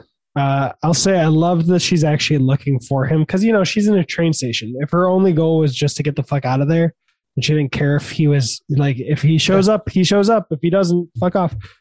She's late and looking for him instead of just looking for the nearest train. She could have escaped on her own, easy. Potentially. But yeah, just that one, it made me believe that she actually has been thinking about him the same way he's been thinking about her. At least when she's not trying to forget the situation she's in. And then it was so heartbreaking just see it that close. Ooh. Yeah. And then who's the one to grab her? His brother. Yeah. And I was like, oh no, I know this is going to happen no matter what because of the story that needs to happen. But the fact that there were 3 other goons, I was like, if there weren't those 3 other goons, there might be a chance that he like quote unquote fails. But yeah. But I mean, at the end, I'm not going to say he does the right thing, but I mean, like he, kills the gangster that he's been working for. That gets shown like right away in one of the beginnings, the opening scene, the opening chase scene. They slam into his car when they're running through the slums. But yeah, because they kind of fail. They kind of fail a couple times. Their reunion. Because he fails when they get the hotel room. He fails then, and then he fails at the mansion or whatever when he finally tracks him down to the mansion where the guy, the millionaire lives. Yeah, and pretends to be a dishwasher chef. Makes a terrible sandwich that he doesn't even make. I think it was Lithia that made most of it, or she gave him the ingredients to make it. They did a bad collaboration because he put like peanut butter and jelly, and then she started putting fucking lettuce. And I'm like, you both you're trying to do something good. You just gotta do it separate. Yeah, coordination is key. I just remembered his fucking smile when he got to make the call. And he's just like, yeah, I don't know. I just want to take a chance. And then especially after he like talks to her and knows she's safe. And she's like, yeah, I've never known either. He's like, I just don't care. I would have been, if I hadn't seen it before, I totally could have seen him just be like, no, I quit. I'm not even going to answer. Well, in the original game show, I know that they had different tiers where you kind of locked in, so you couldn't when you answered a question wrong, you went back to that tier, so you didn't lose everything. Like $1,000 was a tier, like $50,000 was a tier, $100,000 was a tier. Yeah. And then you could have just not answered the question and quit. So you weren't forced to answer the question. You could quit and go back and take the money that you had already earned. Oh, I think they have that. I think they do that because there was the point where he hands him the check and he gives it back. Yeah, he gives it back. So yeah, he could have had probably like, I don't know what the conversion rate for that time period was, but he could probably had like $50,000 essentially. I think what is it, 20 million crowns was essential to, or basically $250,000 in the U.S. I think when he handed back the check, that was the 10 million, which would have been 125,000. But still, I mean, to have that kind of money, when most people live on less than like $1 a day, $2 a day, kind of thing. Yeah, it wouldn't have gone. It wouldn't have gone just to the 10 million crow. I don't think. Right? It would have gone a lot lower than that. Yeah, no, it should have fell back down to like 1 million krone or something like that, or like 2 or 3 questions before that. But yeah, I mean, he would have lost everything. He would have lost a lot, but he wouldn't lost everything. But he gained what he wanted to gain at the end of the day. Yeah. I'm trying to put 20 million to US and see what it would be today. Indian rupees would be $267,000 today. Yeah. It's not bad. They really I thought them going to 20 million rupees was like so that it would be $1 million in the US or close. For the time. Yeah. Otherwise, I would be like, okay, so you'll do a million Indian rupees, but that's actually disappointing to me. Let's see if in today's money, in $1 million US would be 74,647,000 Indian rupees. Man, they're really just not. It's borderline deceptive. Yeah. Because you could, if they're using the name millionaire and just literally tying it to rupees, people could just take 1 million rupees and be like 7 questions early or whatever, and just be like, "Well, I am now a millionaire." Yeah, you take your 7 questions, and then when you convert to US, it's like, "Hey, congrats on that $20,000." Yeah. It wouldn't be that low. Let's see. 20 was quarter mil. 10, yeah. 15,000. 13,000. Yeah. $396. Somebody handed me $13,000 right now, I'd probably high five them and give them a hug. But yeah, remind me if I ever go on Who Wants to Be a Millionaire in India to just not sweat it. No, just think back to your past, and you'll know. But it would be so less stressful if I'm like, okay, if I do 80% of this or whatever, I get $13,000. I'm just gonna have fun, because if I get the 13, cool. I'll probably fail way before then, and then oh no, I lost $2,000. Not poo-pooing $2,000, but it's the equivalent. Let's see.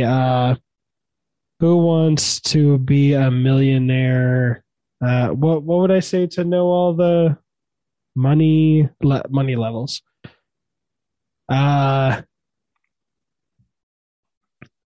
Why is the first result in pounds?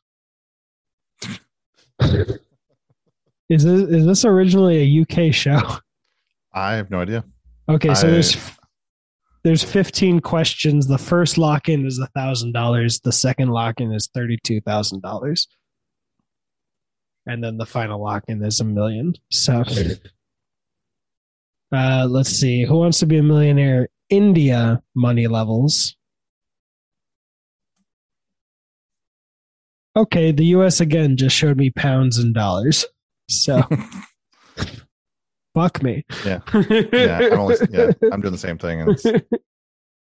Okay, I don't know if this is just fake. I see the Japan one, or Japanese one. I see 7 crores and 1 crore, and then 50. They make reference to crores or crowns or crows or something. So yeah, I don't know if that's like a. I'm really just confused by this, because then the numbers go down, and instead of it being 50 million, it's 50,000,000, 0,000,000. So just to be clear, take 50 million, and then in that middle, in between the 2 commas, take out a 0. And for that's absolutely no reason. Well, I'm sure, like, that's how all the numbers with 2 commas are in this. Oh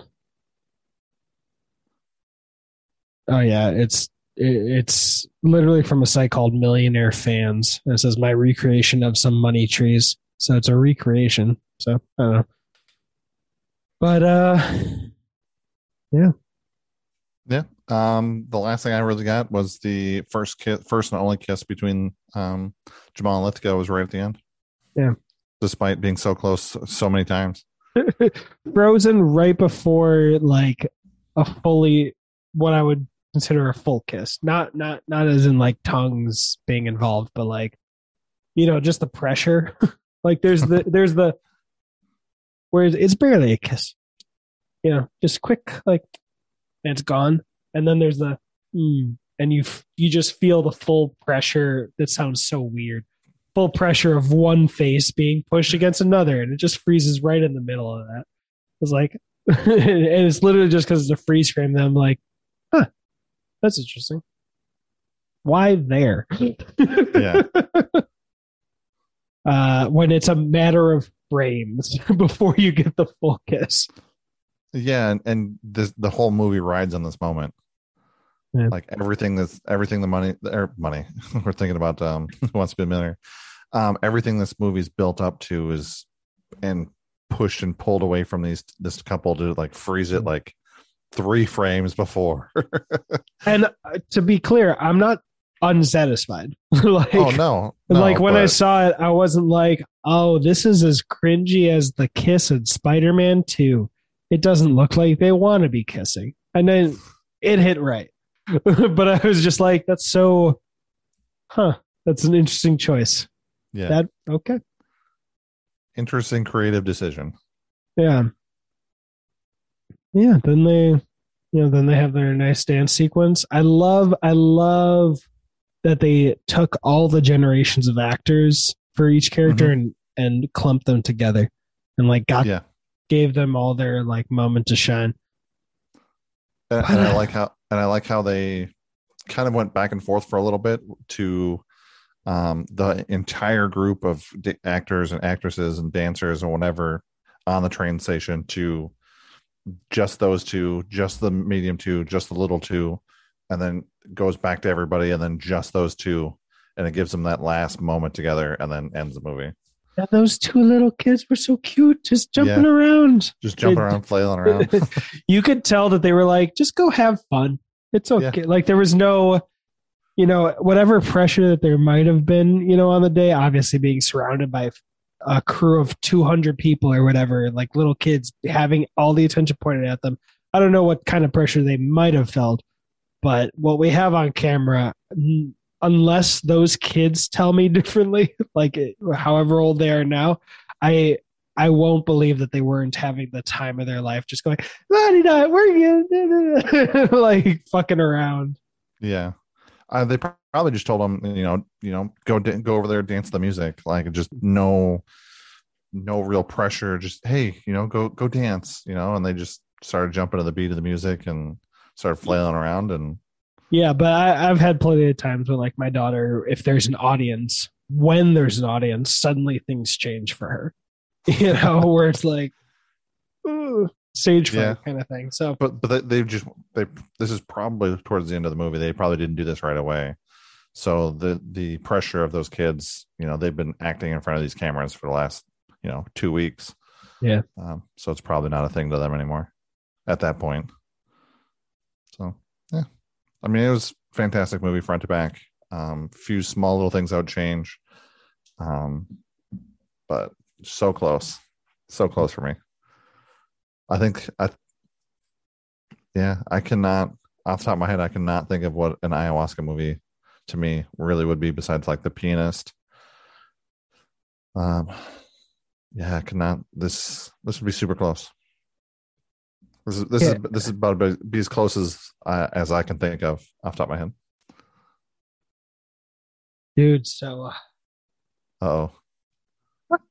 I randomly just found what India's Who Wants to Be a Millionaire is in the pictures section. One, the picture is Amitabh Bachchan, the actor who I was quoting earlier, who like we don't see his face, but that's the one who allegedly signs the picture. Oh, okay. Is hosting it. Oh, nice. Which I know I'd be fascinated to know, like, the chicken and egg scenario of that because this is from a 2014 article, so obviously it's after. But was he hosting it before they made a movie about it? And then I'll say the name of what the actual name is from the picture that I can tell, and then I'll tell you the title of the article. Crorepati Kaun Banega, and I'm going to spell that out. It's CROREPATI space KAUN space BANEGA. So that's why I couldn't find it when I was Googling the different tops. And the headline is from BuzzFeed News. And it was good start. Good start. And it's India's version of Who Wants to Be a Millionaire will allow third gender participants. Like, I guess there must have been some part or period of time where the show would only recognize male and female participants. I mean, I know there's a lot of other countries in the world that, you know, do have that issue. I mean, this country still has that issue. I mean, but yeah. The show recently began taking registrations for its 8th season. So 2014, 8. So 2006 is around when it started. Maybe 2007. So I don't know. He could have been hosting it. There may have been another host. We've been going for long enough. I'll keep going as long as you have things to say. But again, I felt like I was talking way too much for not my movie choice in the beginning. So I won't extend it myself. I'm golden because you have a lot of other random information stuck in the head. So it's nice to get it out on.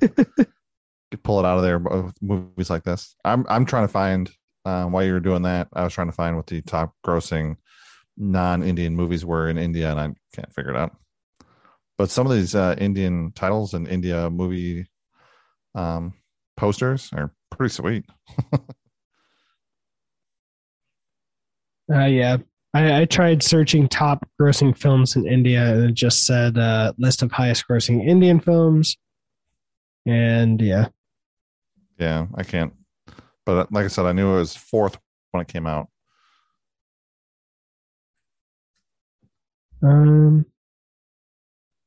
That movie that I mentioned earlier, Bajrangi Bhaijaan, is number 6. Oh, nice. In terms of top India grossers. Sure. Where's 3 Idiots on that list? Oh yeah, true. Where is that? 17. That's awesome. Yeah, Bajrangi Bhaijaan, Bahubali 2, The Conclusion. I don't know why. Wow, Bahubali The Beginning is number 53. Ooh, it looks like I found the list. And it looks like what Slumdog Millionaire fell out of the top 10. Just in India? Where is it now? It just has the top 10. What are the 10? 10? Avengers Endgame, Avengers Infinity War, Spider-Man No Way Home, The Jungle Book, The Lion King, Jurassic World Fallen Kingdom. That's weird. Oh man, number 8, The Fate of the Furious. I mean, The Fate of the Furious was fine. It wasn't the greatest, but I don't think it was a mess.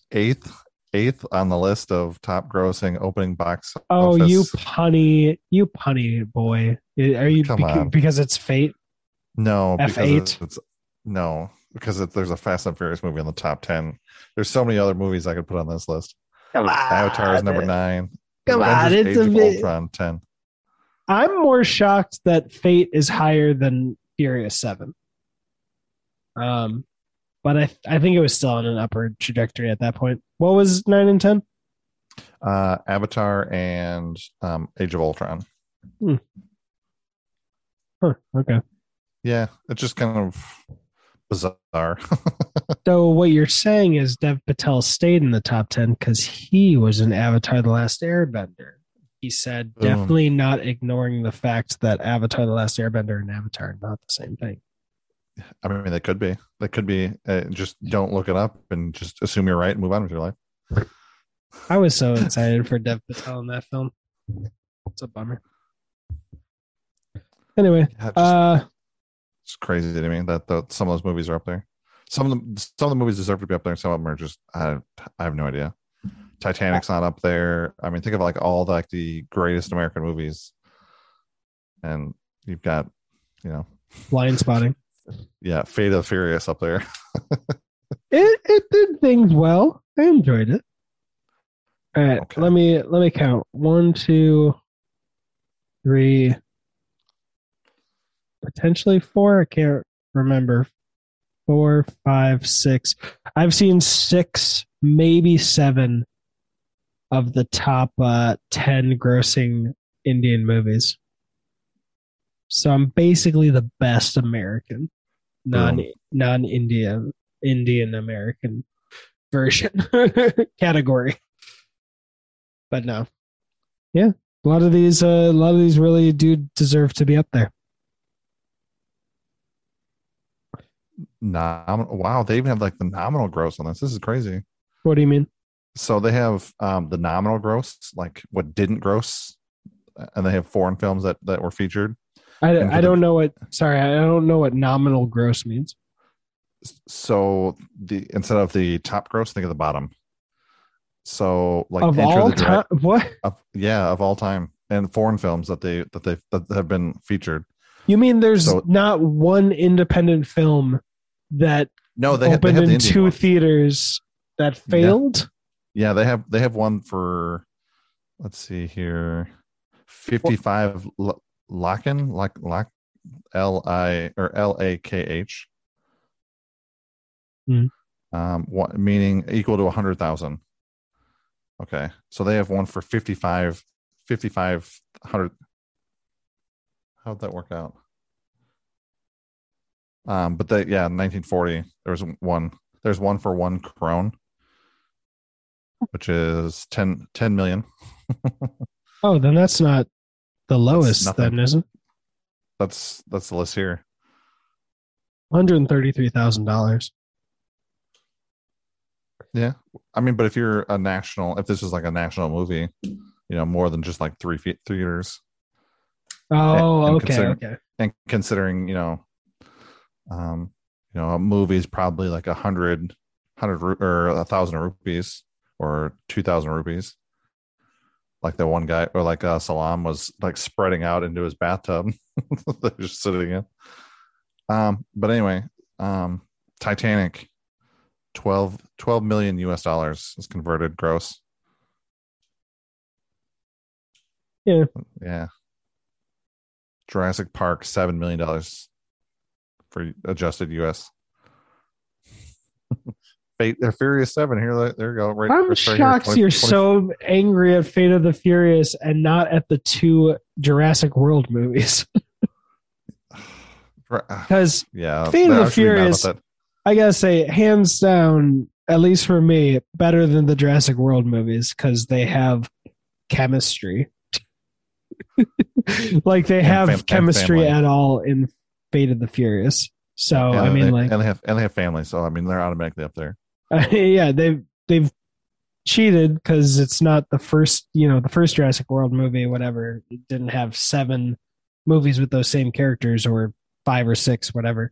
But Fate of the Furious automatically better than both of those because Letty and Dom have better chemistry than White Woman and White Boy. I don't know the names.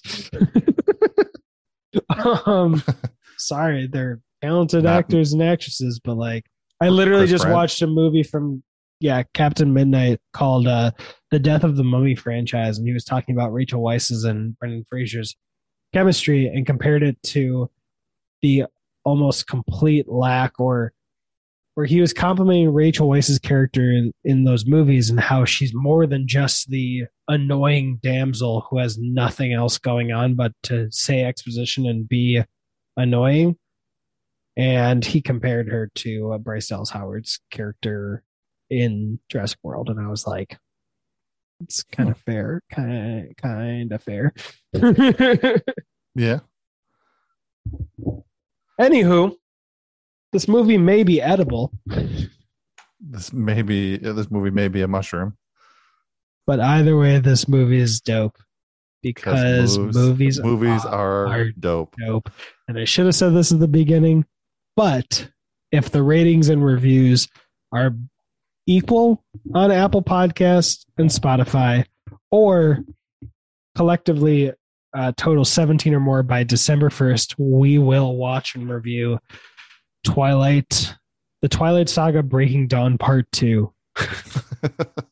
Specific. Which we haven't seen. It's the only one I haven't seen. Brad's only seen the first one. Yeah, I'm pretty sure I've only seen the first one and maybe a scene or two out of the second one, but that's about it. And, if you just want to leave ratings and reviews and tease us about it, you can follow Brad in the link in the description and me at Movies Are Dope. Link also in the description. But good night, gals. The next movie is Batman: The Dark Knight Returns Deluxe Edition. Good, because I just watched The Dark Knight this last weekend, so it's perfect timing. I didn't even try. I saw a headline today that said the Batman is headed towards a bigger opening weekend than any Dark Knight film, and I want that to be true. No, I actually don't. I don't believe the advertising pushing. Yeah, I don't believe it. I'd be shocked. Part of me would be very shocked. Part of me would not be surprised at all after Spider-Man: No Way Home. Yeah. But the reason I don't want it to beat those box offices is purely because Spider-Man: No Way Home gave a lot of people COVID. And even a few of the YouTubers I follow were like, yeah, we went to Spider-Man: No Way Home and fuck. We got COVID even though we're vaccinated. So I would like to not do that again so soon. But you also just don't like Robert Pattinson. You can fuck go ahead you. and admit it. Fuck you. No. I was the person when I heard that Ben Affleck was going to be Batman. I punched the top of my car with excitement because I had seen The Town and I knew he'd be fucking excellent. And I've seen Good Time with Robert Pattinson and he's excellent. So I had the same reaction. I was like, oh yeah. Well, actually, I don't think I saw the Good Time at that point. But I'd heard good reviews, so I was like, all right, now I finally got to watch Good Time. And then when I watched Good Time, I was like, oh, yeah. And plus, I mean, the director, Matt Reeves, did the last two Planet of the Apes movies. I've said previously, I don't know if I said this while we were recording or before, but I trust projects based on the talent involved, the directors and the writers, if I've loved other things from them. So I am definitely excited. I love that it's almost 3 hours long. It's so meticulous. The cast is stacked. I don't believe for 1 second that anyone slacked on this movie.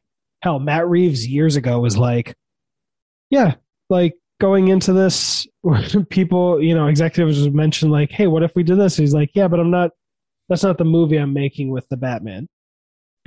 And he would love to just cut and run instead of do anything that's slightly not his vision, which sounds a lot like Rian Johnson, which we kind of insulted did a few healthy jabs at last week, but Matt Reeves's track record speaks better than Rian Johnson's, to be fair.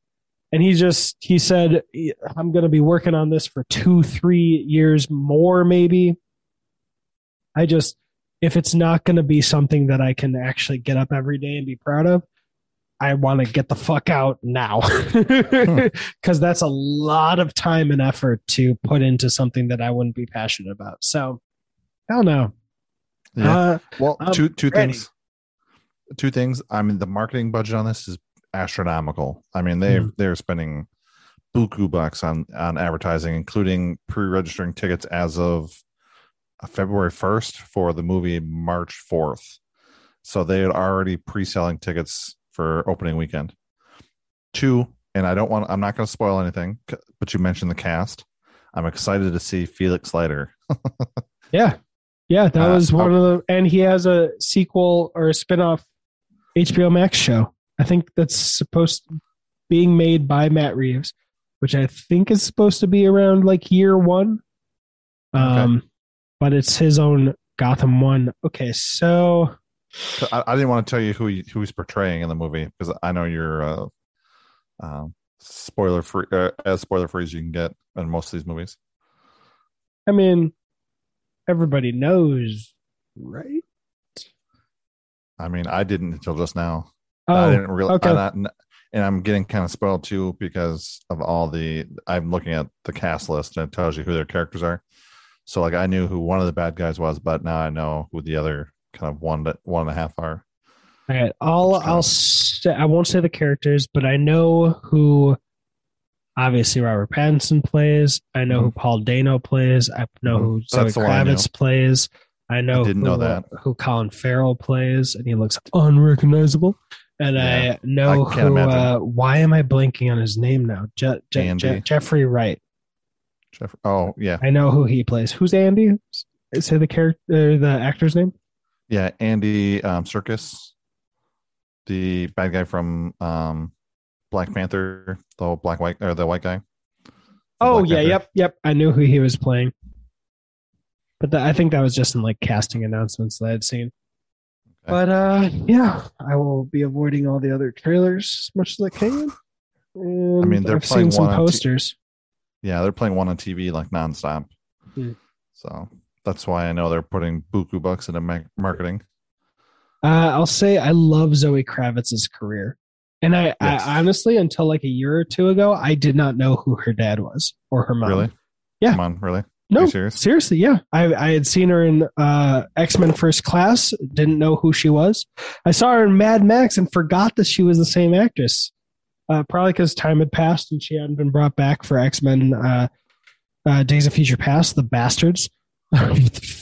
Why? She was there. You killed like 3 characters off screen from first. Fuck you, Bly and Blinger. And then she. What else? And she's dating Channing Tatum now. I'll just skip ahead because I'm jealous. But she did. I see. She's now recently divorced as of 2021. Oh, who is she married to? Carl Guzman. An American actor. Guzman. The Neon Demon, Nocturnal Animals. All right, I'll look him up in a second. But I don't recognize anything. She also. Oh yeah, she was Mary Jane in Spider-Man Into the Spider-Verse. Yep. I mean, she was in Fantastic Beasts, but everyone hates that, so like, fuck it. I just can't. It blows my mind that you didn't know that her dad was Lenny Kravitz. Yeah. And also, first was it second cousin once removed to Al Roker. But then like relatively recently, she has her own High Fidelity series on Hulu, and now she's in the Batman. She just seems very chill for her legacy. Like Mad Max Fury Road, she's not even the primary trophy wife. You know what I mean? She's like, I come from royalty. I'm totally fine being second, third, fourth. I'm not even the main trophy wife, which again, like a trophy wife in general, people just may not want to do that. But especially signing up for 9 months of grueling, miserable filming to the point where Charlize Theron and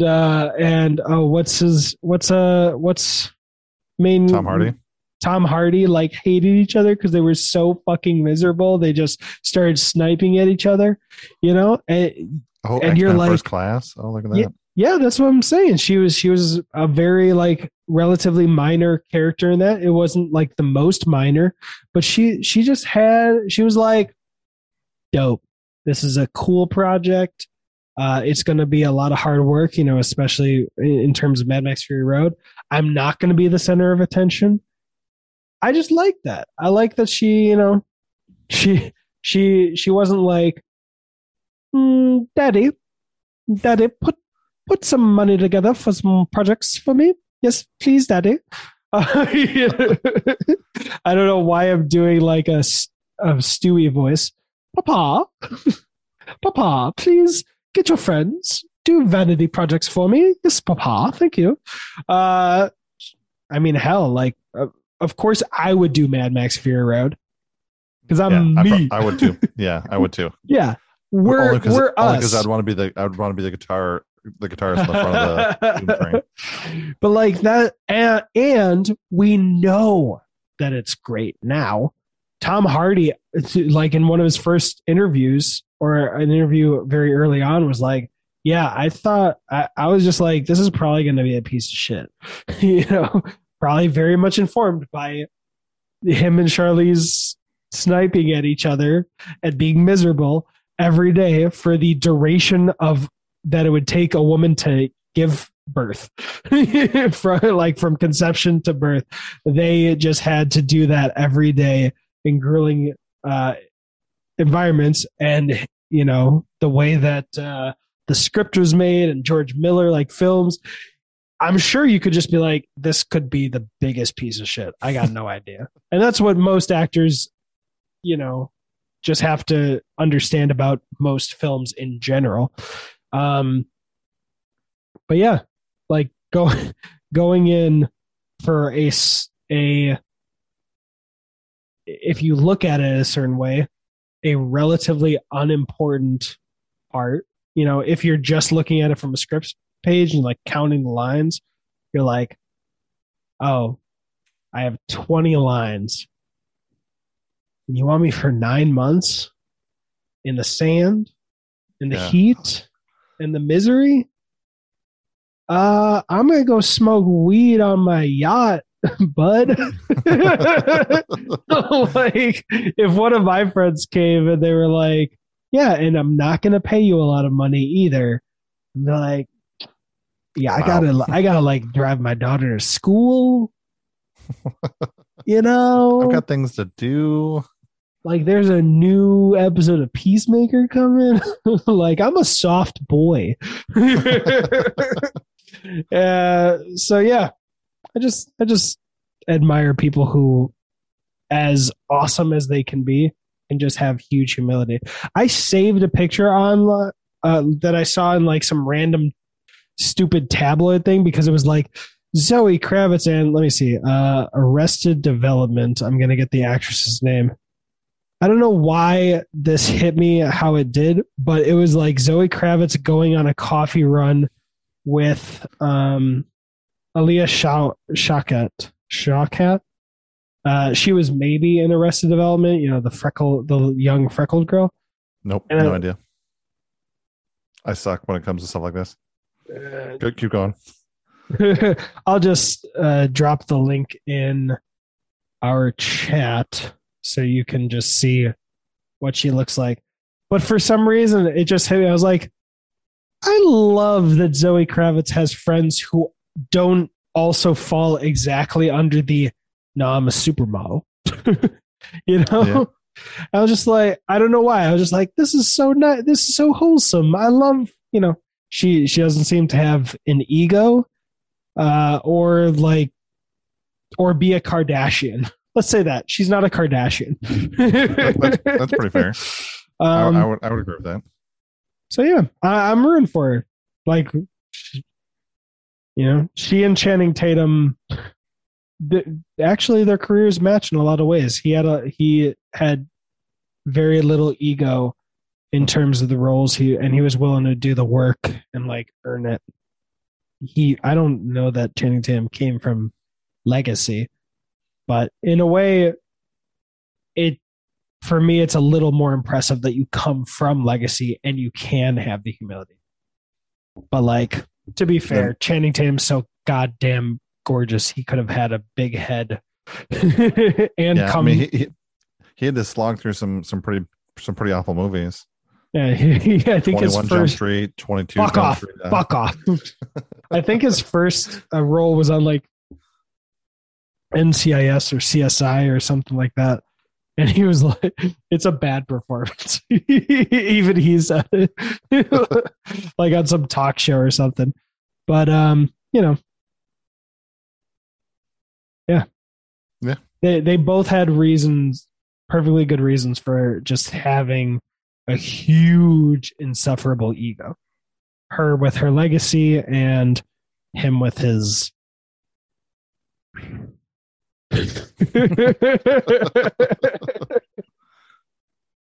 and 20 minutes after we signed off. Yeah, pretty much. I'm going to go to the grocery store with my daughter. See everybody for Batman the Dark Knight. You know what? I'm going to start putting in the link for the next thing we're watching since we announced it, like an affiliate link down below. So that makes sense. I'd be surprised. I'll be impressed by anybody who gets to this point. But feel free to comment on Spotify or Instagram. What is it? Comment on Instagram that you made it this far, and we'll give you some likes. Just literally write like affiliate gang, and I'll know that you got to the end of this. We'll shout. Well, yeah. Anyone for the year of 2022, anyone who writes affiliate gang, we'll shout them out in the next episode we record. That'll be amazing. And if I forget to ever mention affiliate gang again, that'll be even more hilarious and amazing. All right. Bye, everybody. Bye, gals. See ya. We're all gals.